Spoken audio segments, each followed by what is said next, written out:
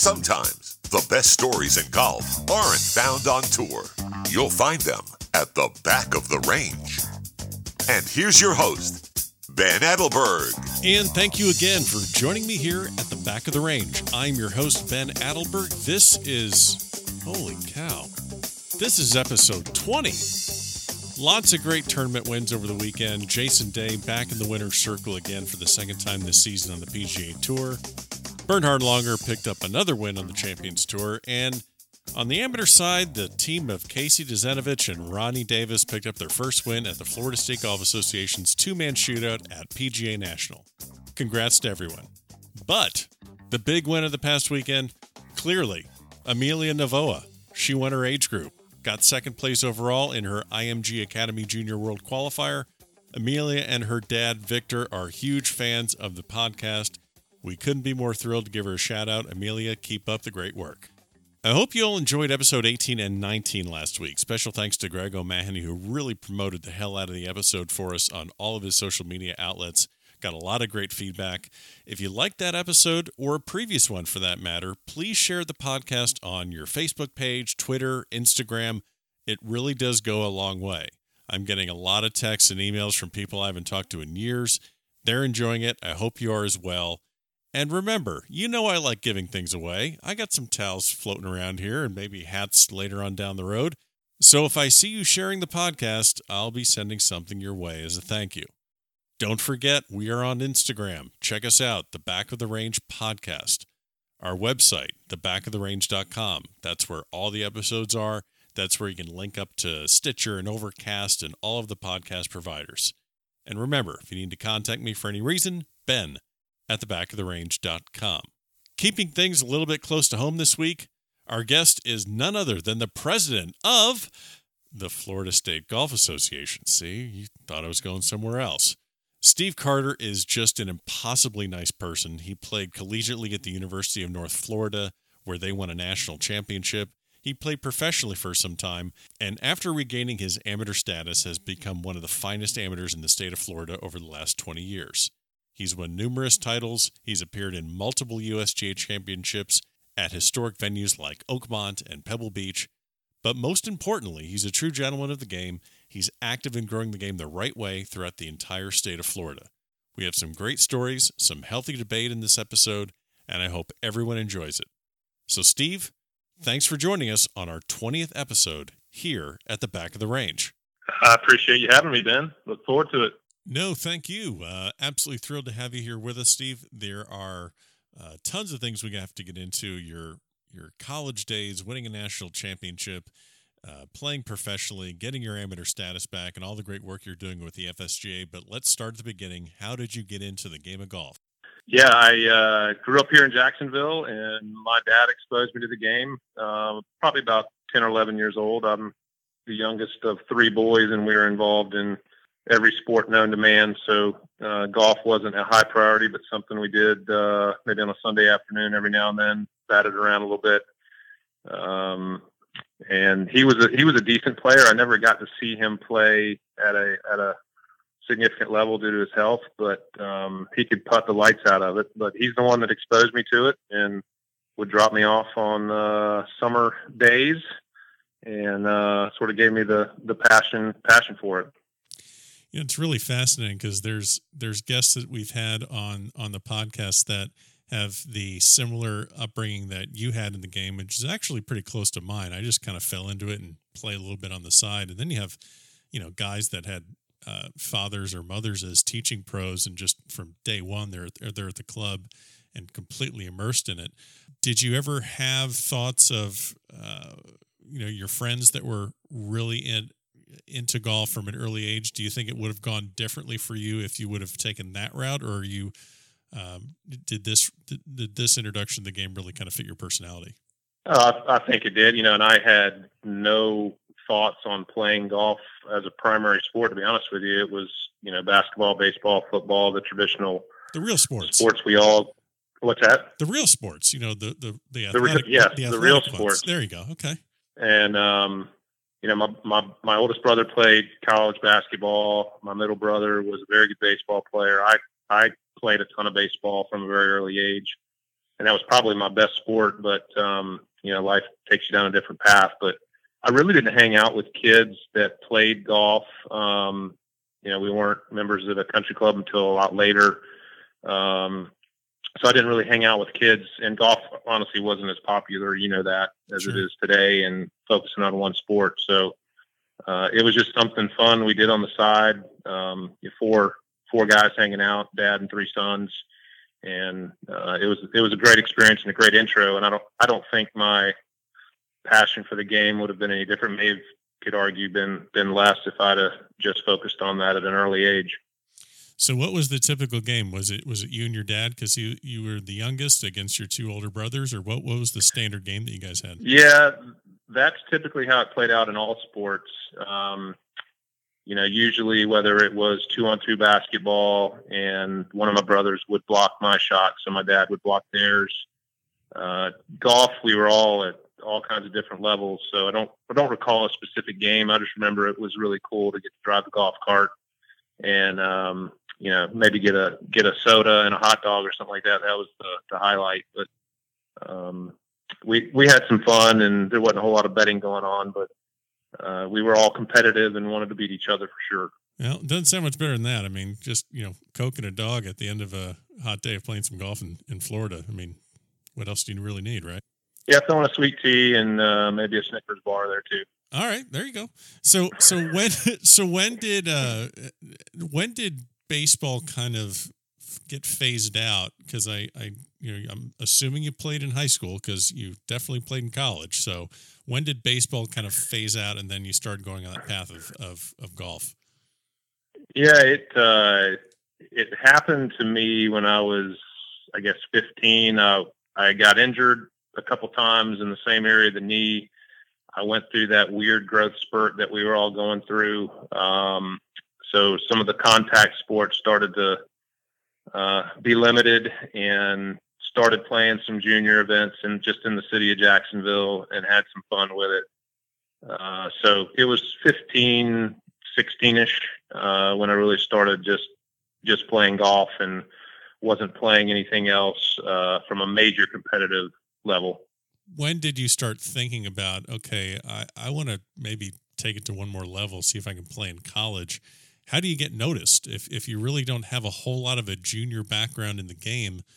How did you get noticed, and how did you play in college? Yeah, I probably didn't really get noticed. I could shoot some decent scores for 9 holes, and again, it's such a different era today in the access to tours. That there was the AJGA, but we didn't have the financial ability to go travel and play all over the place. And honestly, I wasn't good enough to be able to play at that level with the David Duvalls and those types. But I was decent. I wasn't great, and I think coming out of high school, playing some tournaments, playing a couple state events. I started to improve fairly rapidly, but my golf coach, which was my guidance counselor in high school, had some college connections and had, gotten my name out there in a few small circles, but that wasn't on my heart and where I wanted to go. So I really didn't have the intent or the plan to play college golf in high school. Just sort of spawned from there. I don't think I've ever heard of a guidance counselor also being the golf coach. I've heard of like the history teacher, and I've heard of that, but it seems like that's kind of a contradiction, because a guidance counselor wants you to get your life together and make solid choices about your future. And golfers just kind of want to chase after the dream. That's kind of what we do. We're just always tinkering and working, and just we will do stop at nothing to improve our game. Did he ever tell you that? Yeah. Okay, so I'll let you take from there. No, well, I say golf coach was just a title. Mr. Al was a great man. He knew nothing about golf. However, he had a valid driver's license and a van, right? He had a red Toyota truck that he would, get us from tournament to tournament. And also, by the way, he always had a Snickers bar. So he was always a friend, but he was a great man. And I tell you, he was a great man, and he was an older gentleman, so he didn't desire to really keep up with us. He just got us to the first tee in time and made sure we, we're doing the right thing and we're on the right hole. So there wasn't a whole lot of coaching going on or guidance or swing instruction, but he was a good man. Well, there you go. Someone had to look after your team. So you played your high school golf, and you want to get off to college and go somewhere. What's the next step? What's your plan? I really only had one plan, and that was go to Florida State with all my buddies, and that's what I did for a couple years, which was a phenomenal experience.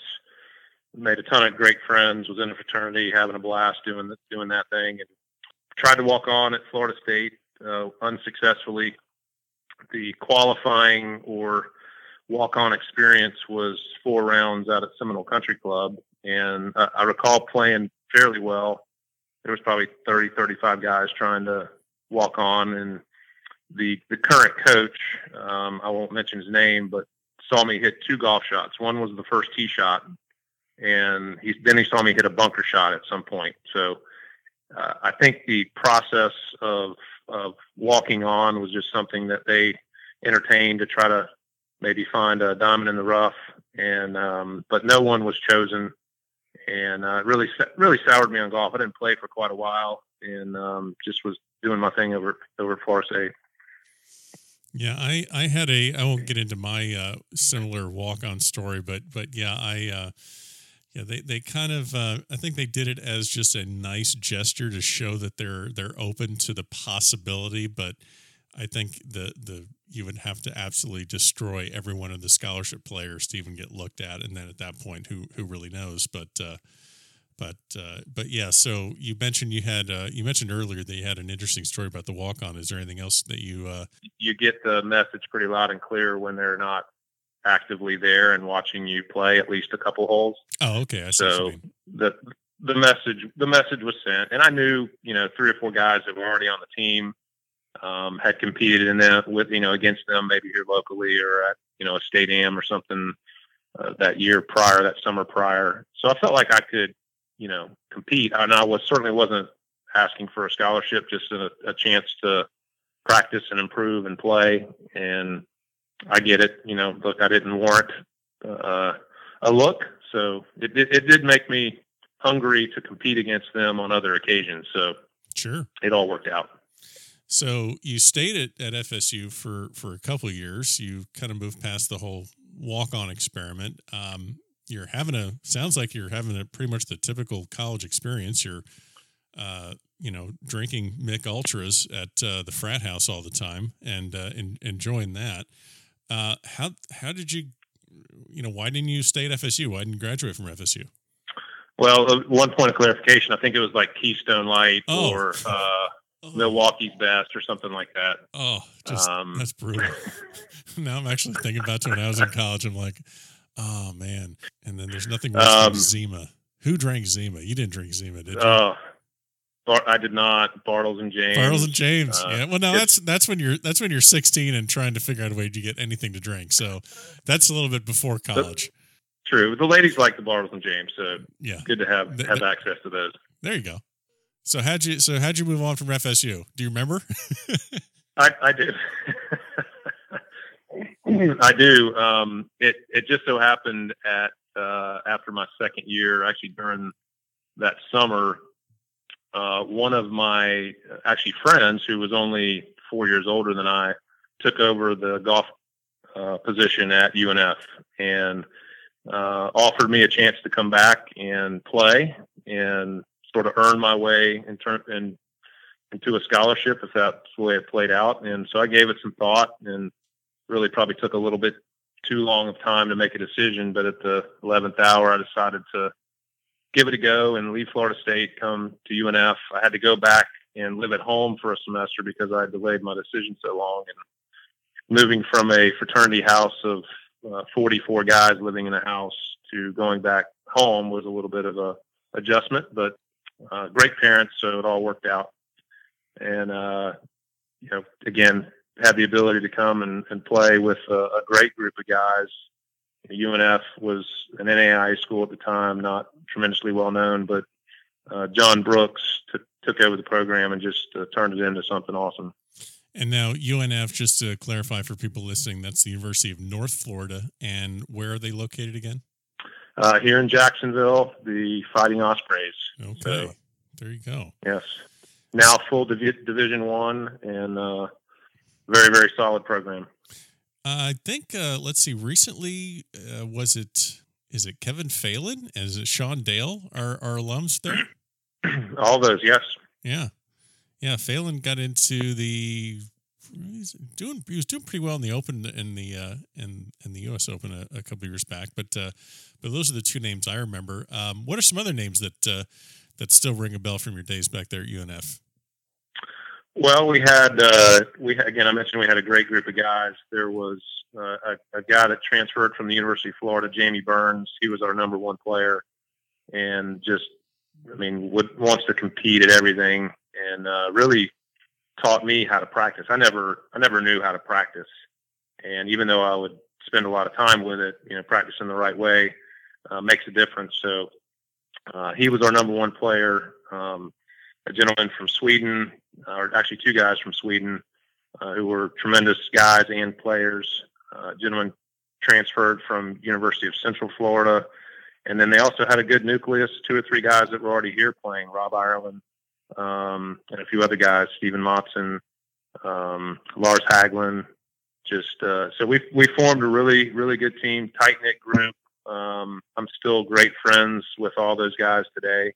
And it was a really, really cool time in my life, and very fond memories. And we played some really good golf. One thing that John Brooks did was he got us into really premier tournaments, Division I tournaments. So here's this little NAIA school, playing against the Floridas and the Alabamas and the Florida States and North Carolinas, which ultimately made us a lot better players and a lot better teams. So that was a huge component to our success.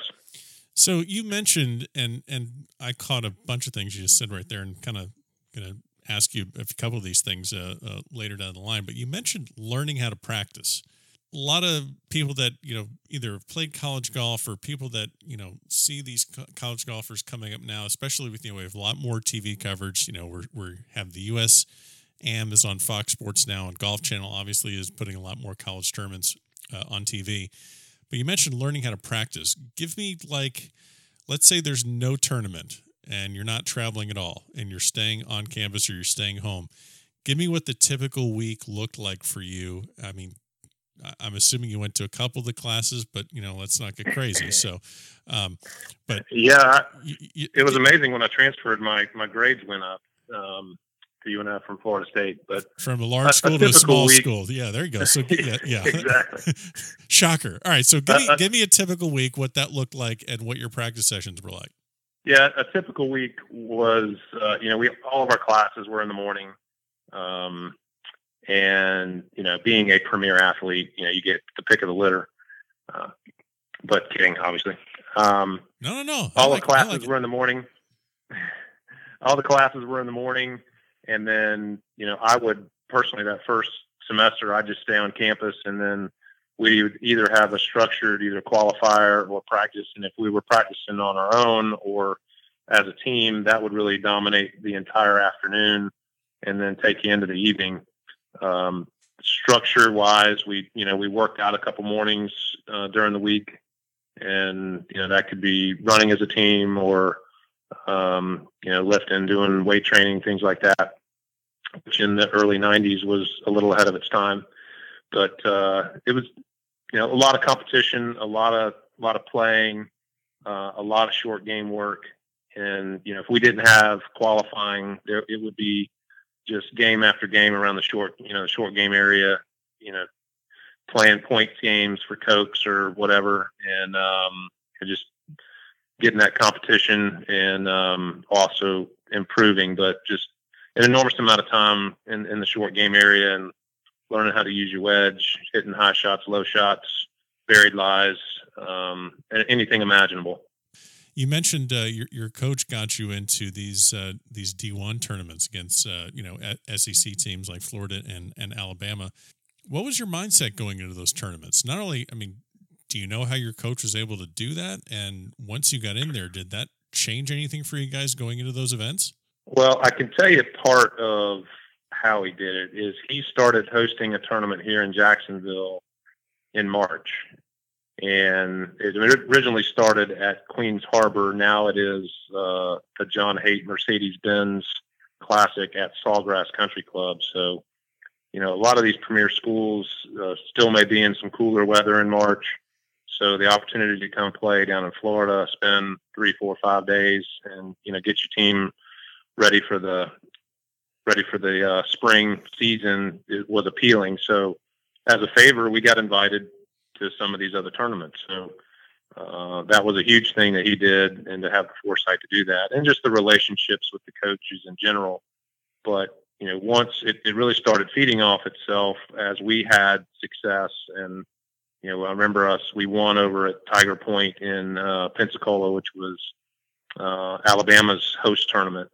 And once you have some success and certainly win an event, it wasn't a shock to see us get invitations into other events. Well, you mentioned success.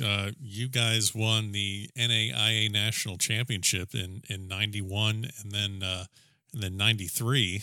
Did it really sink in? Did you know you guys were that good? Like in 91, did you have any idea? I mean, obviously in 93, I was assuming you guys were just rolling into that thing with a lot of confidence. But I mean, your NAIA school, how'd you feel in 91? Did you think you were going to do it? Well, I didn't feel as great because I didn't get to go. But that was probably a little more unexpected. We had a really good team, but I know there were a couple other teams that were probably favored. But certainly in '93 we were heavily favored, and certainly we delivered on being heavily favored. Yeah, I'm looking at the stats here, and I was able to pull up some of this. This is, I mean, you had 4 All-American selections. That's yourself, Sandy Davison, Chris Tootin, and is it Tootin or Tutton? Tootin, yeah. Tootin, yeah. So you have 4 current titleist guy, by the way. Yeah. So you have 4 NAIA All-American selections: Chris Tootin, Sandy Davison, Jamie Burns, and yourself. You guys win the team, the team portion by, 55 strokes. And then I'm assuming you know this about yourself, but you actually still hold the record, lowest 36-hole individual total. You're at 134. That had to have been just a ridiculous week. I mean, give me a story about that week, other than the great golf. But I'm sure you must remember that very, very well. Yeah, it was a blast, and I remember us getting in the van, heading back to the hotel after the first round, and I think we shot 13 under as a team. Rings a bell. And our coach, John Brooks, said, "All right, boys, good job. Beat it tomorrow."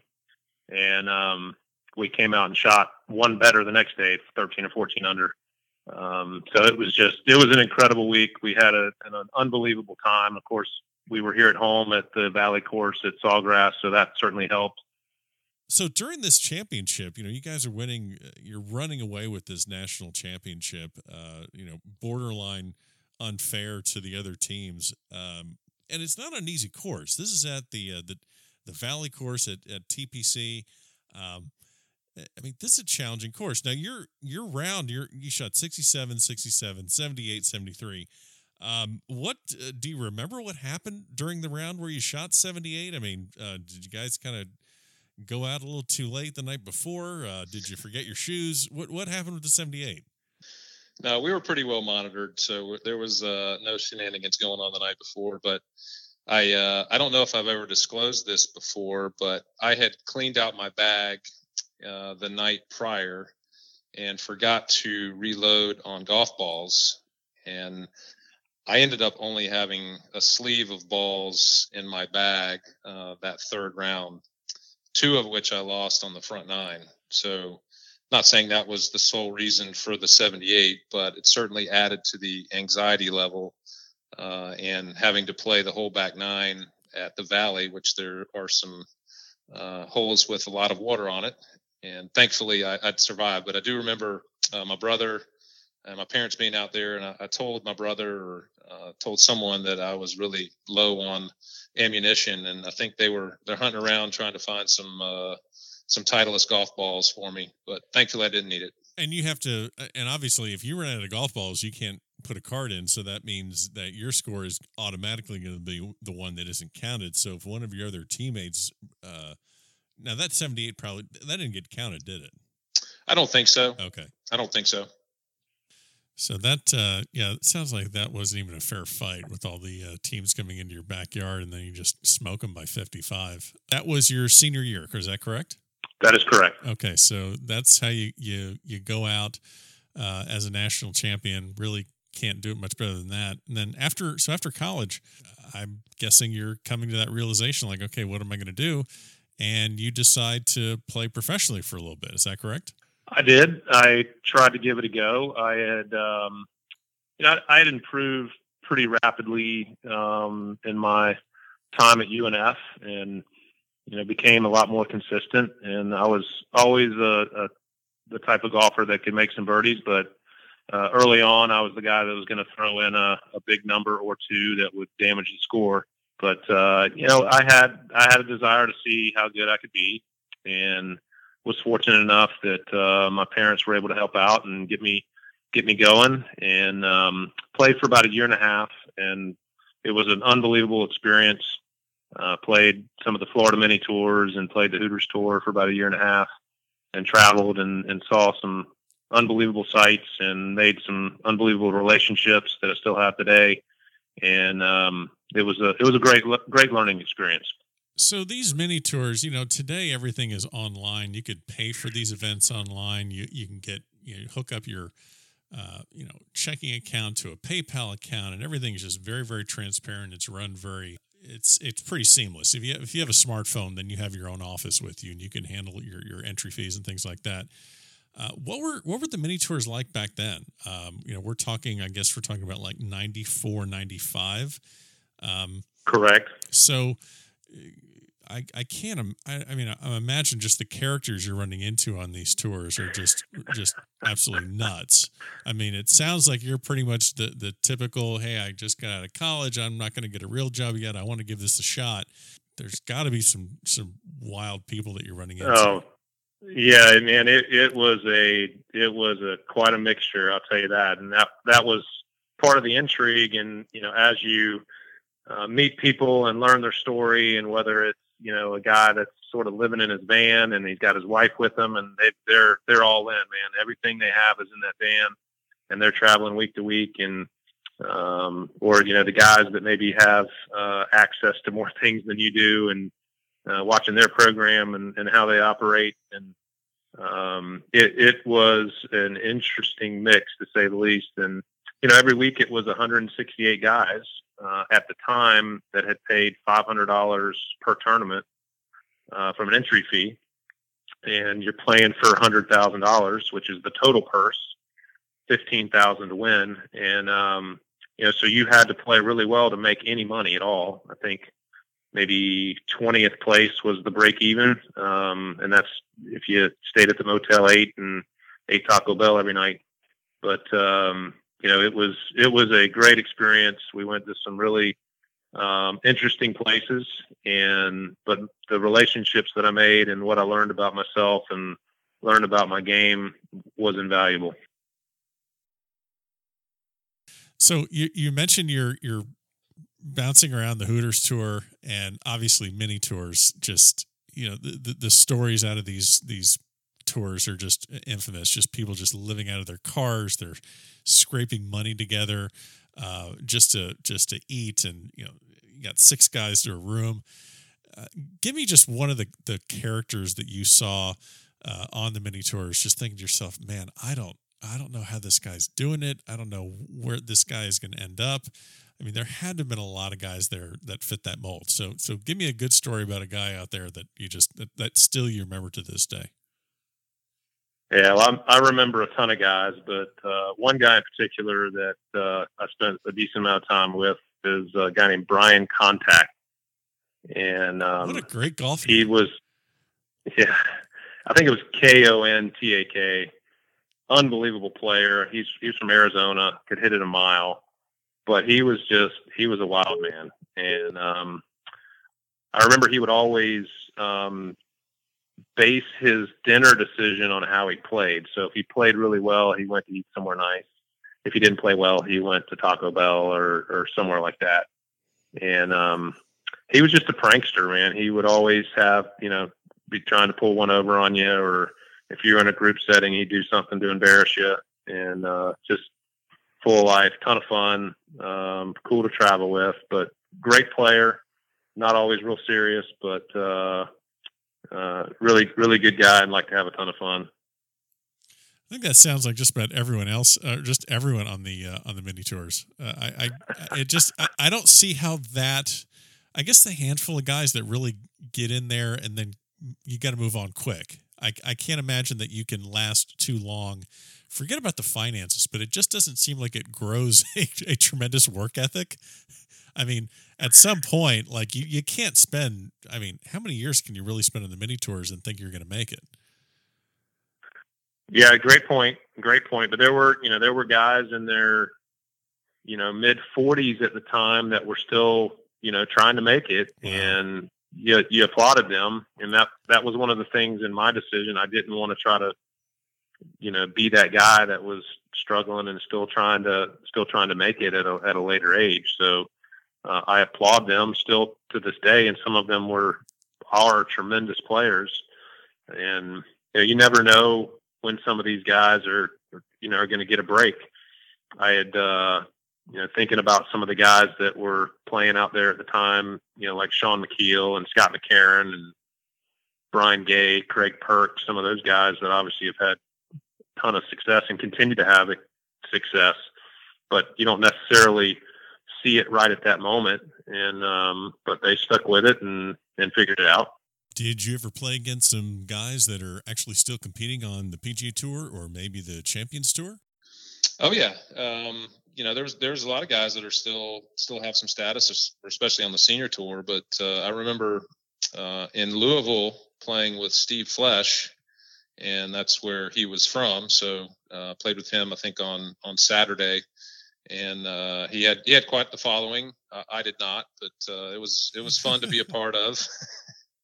And just sort of witness how he did things. And obviously he's gone on to do some great things.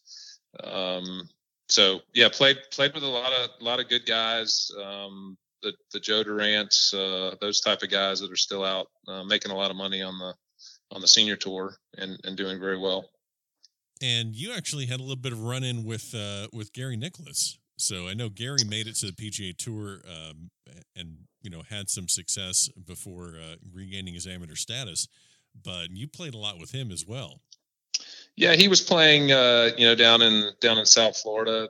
There was a Hooters event down at Bear Lakes, and I remember being paired. I was in the group behind Gary, and I think we were both playing well. And obviously being down in Palm Beach County, Papa Bear was out following him and playing right behind him. Jack was around every green as we're hitting in, and it felt like he was analyzing every shot I hit, and it was always in the back of my mind. But obviously great to be part of that, and anything that the Nicklauses are involved in is usually pretty good. So sure. Good learning experience, and I always remember Jack's presence, and it happened again several years later after we both were amateurs down at Jupiter Hills in the Florida State Amateur.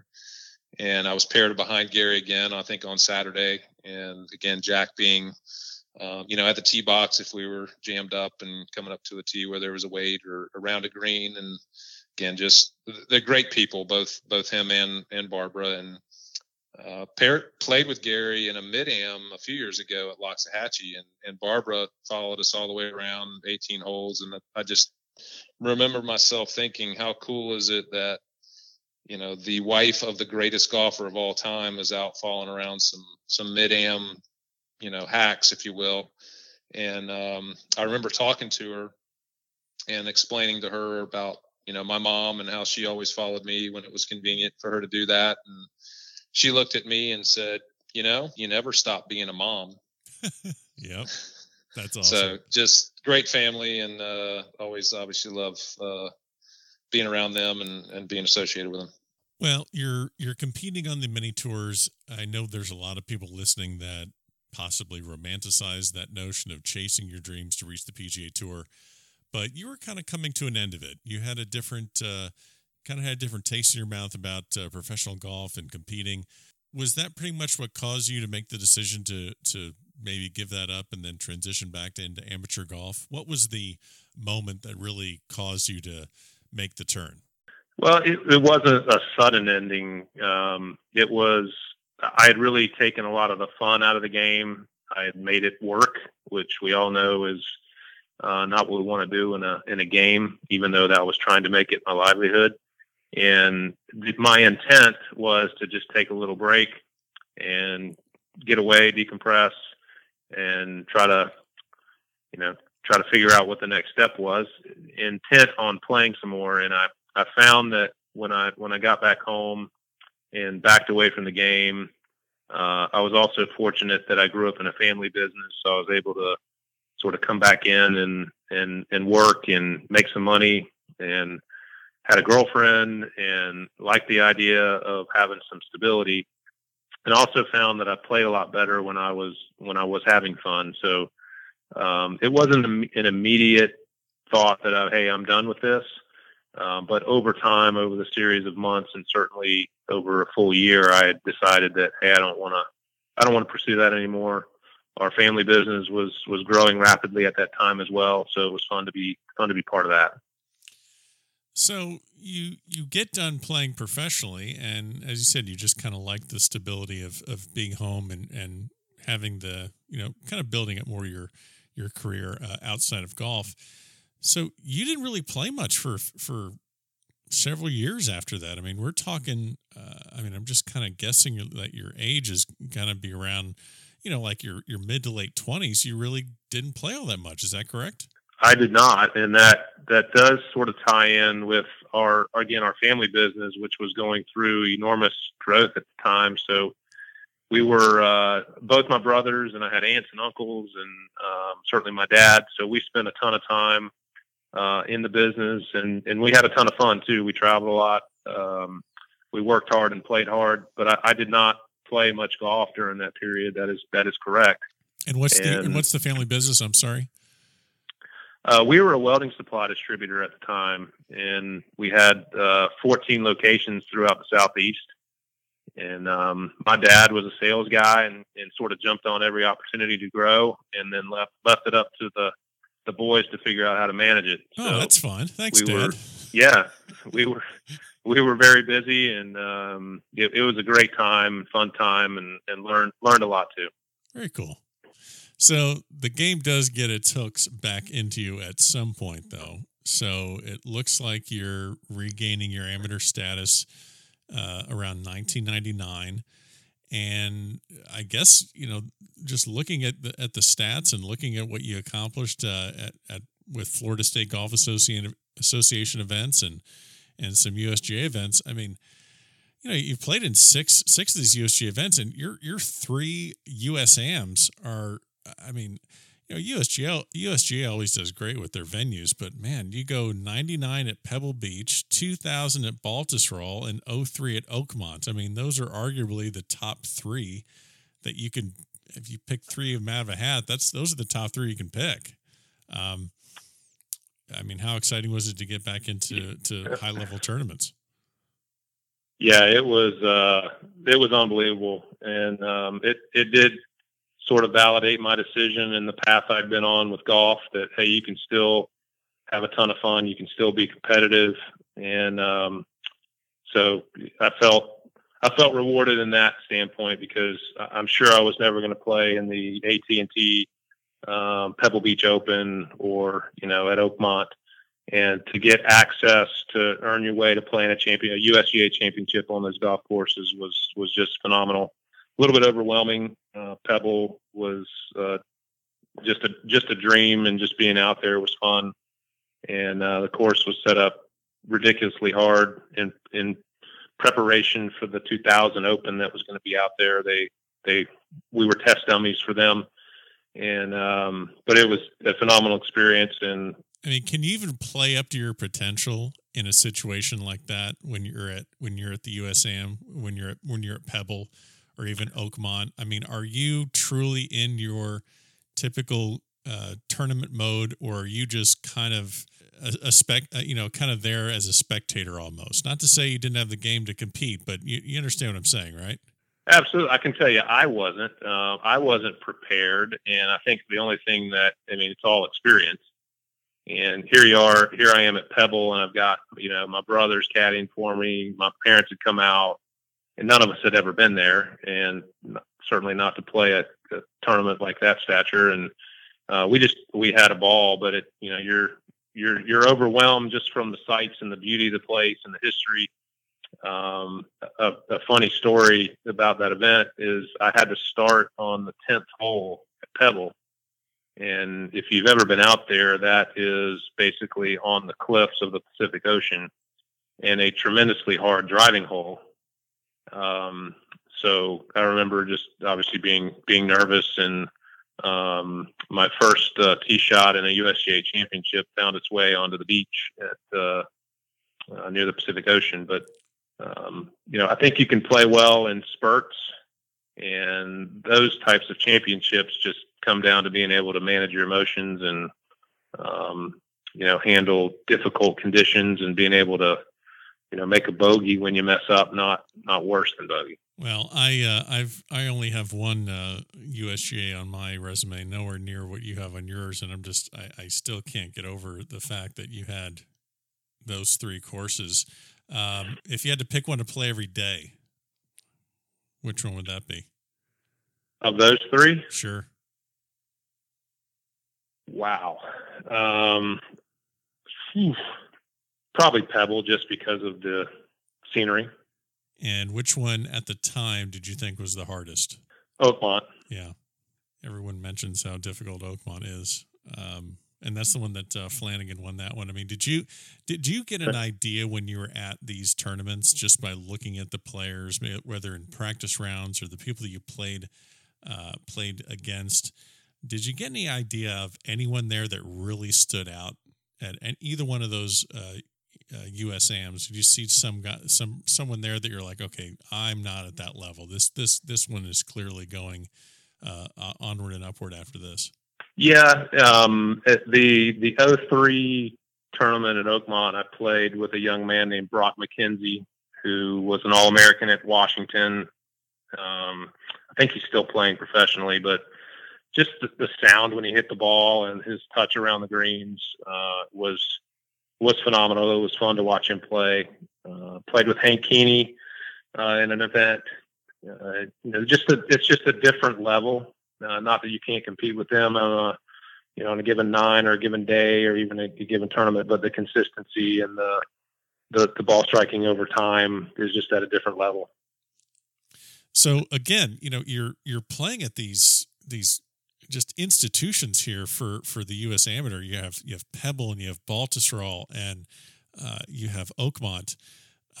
Actually, all 3 major championship sites for Mr. Nicklaus. So there's a little bit of trivia there. That must be a nice thing to know about that. So tell me a little bit about Oakmont, about your start at that tournament. Yeah, so a couple things. First of all, one of my business partners had come up to caddy for me, and which was awfully nice. He was not able to make the practice round at Oakmont, so he had no idea what he was walking into, even though I tried to explain to him. But like me, he was also a little nervous. And the first tee at Oakmont, which is right by the main putting green in the clubhouse, and he's got his caddy bib on, and he's grabbing everything known to man: pencils, tees, yardage markers, scorecards, everything that he can stuff into his caddy bib. And so we go off and we play, and we've played the front 9, and we get around to 16, which is a lengthy par 3, and there's a really long wait. So we're, just milling around and just chatting, and he's going through his caddy bib and pulling out some things, sort of cleaning up a little bit. We only got a few holes left, and he pulls out a scorecard, and it was one of the pre-printed scorecards for the group behind us, for George Zeringer. Oh no! Who Zeringer's won the U.S. Mid-Am too. He's not a guy that's just a tourist at one of these events. He's a stick. He's won. No doubt. He's a serious golfer. So, I mean, I immediately started laughing, and then he asked if he should go give it to him, and I said, absolutely not. Oh, so I can you should have said yes. Oh. I can only imagine the USGA officials going to get the stuff for the group behind us and not having George Zeringer's scorecard ready. So lesson learned there. But he also, I mentioned him not being at Oakmont for the practice round. On the very first hole, which is a really hard hole, the green slopes tremendously from front to back, and I had left it just short of the green. It was puttable, and again, him not being there, he had no idea of the speed of the greens. So I hit this putt, and it was probably 40, 45 feet, and I hit the putt. I said, whoa, he said, go. And that was sort of how the relationship went throughout the day. I think the putt went 10, 15 feet by, and I four putted to start the tournament and tossed the putter to him. After number one, you walk across the Pennsylvania Turnpike, and I was obviously a little hot under the collar. And by the time he caught up to me, he basically said, hey, bud, don't ask me what these greens do anymore. So solid. Great way to start. Solid. Great way to start the USM. I mean, solid partnership right there. That's so well. Hey, at least you made it there. You made it to Oakmont. I mean, that's a hell of an accomplishment there. But yeah, that's might need to get a new caddy. Now, if you get back into another USGA event, is he getting a call or no? He would. He actually caddied for me at the Mid-Am up in Long Island. Oh, okay. And, so you really don't think that the tournaments are hard enough. You just want to kind of put yourself really behind the eight ball with with a bad caddy. All right. Well, So you move on past the USAMs, and you're old enough to play in the US Mid-Ams, and that was, let's see, you had 05 at the Honors Course and 2010 at Atlantic Golf Club. How different is a US Mid-Am over a USAM? Just the general vibe and feel of that event.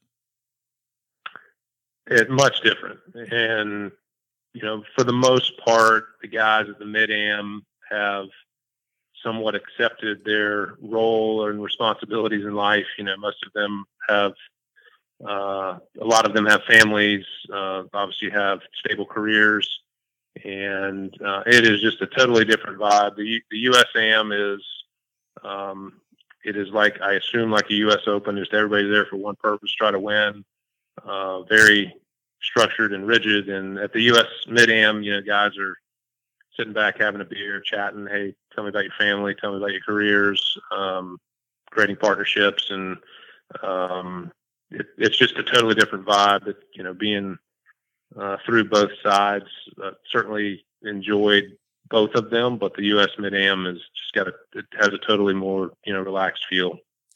And I would imagine that the U.S. state team that you played on, so that's basically each state golf association selects 3 players, and I assume that it's different qualification specifics for each state. But so you're on that team in 05, and that's that's a different event as well. That's kind of along the lines of what the 4-ball is, because the amateur obviously has the prize at the end of the tunnel, that getting into the Masters and the U.S. Open, and the U.S. Mid-Am has that as well. But the U.S. state team doesn't have that. So what was that experience like? How much different was that than any other USGA event?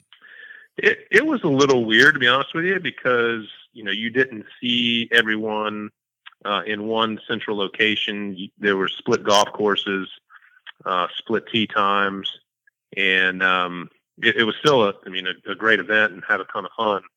And the team environment in the USGA is certainly totally different, as you mentioned. But you're paired with 2 other states during that day, all depending on how you play, determines, what time and sort of what wave you're in. But it was a great experience, and true to the USGA, the way they set up the golf courses and they make you earn it. And who is on that team with you? I believe that was Rick Wolf and Kelly Goss. There you go. Those are a couple of legends in the FSGA ranks. No doubt. Oh yeah. So I'm just also we mentioned the FSGA. You're very involved in the Florida State Golf Association, and you're on their advisory board. A lot of the when you look at these state golf associations and what they do, obviously you think about the tournaments that they put on, and also growing the game for the juniors. And Florida has a great junior tour. What does and that's more the tournament staff, the directors and the tournament directors and planners and things like that. What does an advisory board do? Like, what are your responsibilities throughout with the FSGA? Well, that is a great question, and I will make a clarifying point. As of this coming year, I'll actually be the president of the FSGA. President of the FSGA. Do you get do they pad your handicap? You get to kick the ball out of the rough. I mean, what do you get for this? You get nothing, but okay. maybe a little better seat in heaven, I hope. But okay. Well, presidents get lots of respect, so you'll be fine. To answer your question, the FSGA does so much more than just run tournaments. We obviously do run tournaments for all age groups, whether it's juniors and whether you're 9 years old now, all the way through super seniors, women. If you want to play in a net event, or if you want to play in one of the premier championships, I think the FSGA ran 605 days of competition last year. So obviously multiple tournaments going on at one time, but the FSGA also handles things like course rating. When a course is either new or is renovated, and I believe every 7 years it has to be re-rated. So going through that process, all that funnels through the FSGA.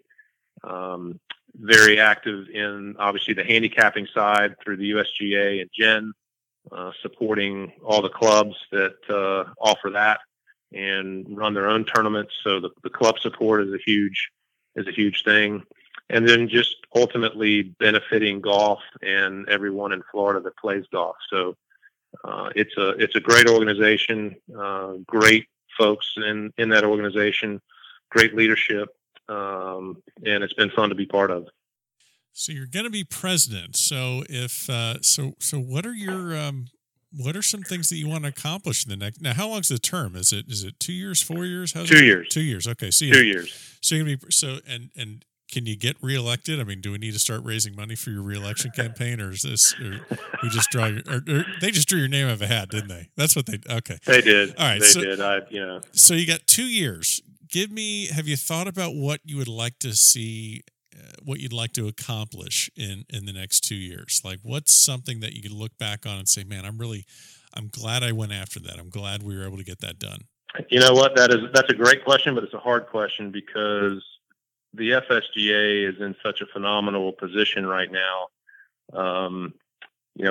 Everything that has been done over the last really decade or even longer has gotten the FSGA where it is now, and certainly the growth of the game in the junior area. We merged the Women's Association several years back, so it is this total consolidated look at the game of golf in Florida. So it's hard to say, hey, I want to try to improve in one of those areas. With that said, there are opportunities, continuing to serve clubs in all of Florida in a little better manner and better communication. And certainly you can always run more tournaments or run them better. So as long as the focus continues to be on the game and how we can improve it, I think we'll be fine. Part of my role is to not mess it up. Oh, okay. That's probably the biggest thing I can do. Yeah. That's not a bad goal to have. That's not bad. So let me throw this question out to you. I just, you mentioned that you play professionally and you got your amateur status back. There's mid-ams kind of fall on both sides of the spectrum at that. Most of the mid-ams are either lifelong amateurs never played professionally whatsoever. And then we also have a lot of these reinstated amateurs. I think the statistic from last year's U.S. Mid-Am in Atlanta, I think it was 40% of the field were reinstated amateurs. Mm-hmm. So you're going to be the president of the Florida State Golf Association in charge of all these tournaments for Mid-Ams. What's your stance on that? Do you think it's fair that someone that played professionally, maybe even a web.com, a PGA tour player, do you think that they can just easily get their status back and then they're competing against guys that never went down that road? Yeah, I think my stance is, and I haven't given it a lot of thought, but I think it should be a little more difficult to get your amateur status back than it is today. If somebody's, had web.com experience and done well or whatever the scenario, and I don't feel like I was a successful professional player, but you're absolutely right. There is a distinction between, no, and this isn't directed at you. This is just in general. There's a big difference between someone that played a couple years of mini tours right out of college and versus someone that really this was their livelihood for 10 or 15 years. And that there is a big difference. And I would agree with that. I don't know how you get to that, qualifying event of determining who's, what that eligibility process or reinstatement process is like. But I do think depending on someone's tenure playing professionally and their success, that should probably dictate the period of time that they have to wait. Well, you're going to be the president. You have 2 years to figure this out. So, As a sidebar, Mr. Nicholas, we just inducted him into the FSGA Hall of Fame along with Barbara. He did ask if he could regain his amateur status back, and I told him we would take a look at it. Okay. I mean, that would be hysterical just to do. But that's why I'm not allowed to be in charge, make these decisions. I would do that, but then he has to commit to a full schedule of like senior mid-am events and just use it as a marketing ploy for the FSGA. Yeah. He asked if there was an over 75 age division, and we would certainly create one for him. Create one. Yeah, it's fine. So that would be hysterical. Well, I got just a couple other questions that these are just kind of random questions that we always ask to all the guests, and it's just a quick bucket of questions. So let's see here. We have Jack's victory. I think I know how you're going to go with this, but so this question is Jack's Masters victory in 1986 versus the fifth green jacket of Tiger Woods. Obviously hasn't happened yet, but which victory would be the bigger one, and which one would you choose? Tiger's fifth or Jack in 86? Jack in 86. Yeah, you're a Nicklaus guy. I'm a Nicklaus guy too. So, yeah, but it's very interesting. A lot of people have different responses to that one. All right, before we let you out of here, you got to answer just one final question. You can give a major championship to anyone in history, alive or dead. No majors, 18 majors, anyone you want to. Who gets the major? Ben, I'm going to give it to you, buddy. No, you can't give it to me. You got to give it to a golfer. You can't give it to me. No. I'm not letting you off the hook that easy. I got to give it to a golfer. So I've struggled with this, Ben. I'm going to give it to my dad. He loved the game, and I think actually, you know what? Give it to my mom and dad. Is that possible? Yeah, I think we could do that. We can let you give a couple majors to your parents. Who am I to come between that? All right, mom and dad. I got to keep it in the family. They're the ones that supported me through everything, and my mom's a huge sports fan, and dad got me into the game, but mom sort of supported me all the way through, got me to tournaments, all that stuff. So we'll keep it in the family. All right. Well, Steve, really appreciate the time.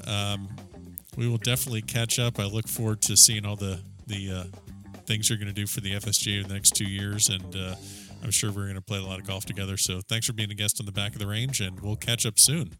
All right. Thanks, Ben. Thanks for having me. And there you have it, another great episode here at the Back of the Range Golf Podcast. Special thanks to Steve Carter, president of the Florida State Golf Association, for spending some time with us to discuss his playing career and everything he has going on with the FSGA. Don't forget, follow us on Instagram. I have a couple announcements coming up very soon about some upcoming guests. If you have any questions, feel free to shoot me an email, ben@thebackoftherange.com. In the meantime, have a great week. We'll see you next time here at the Back of the Range.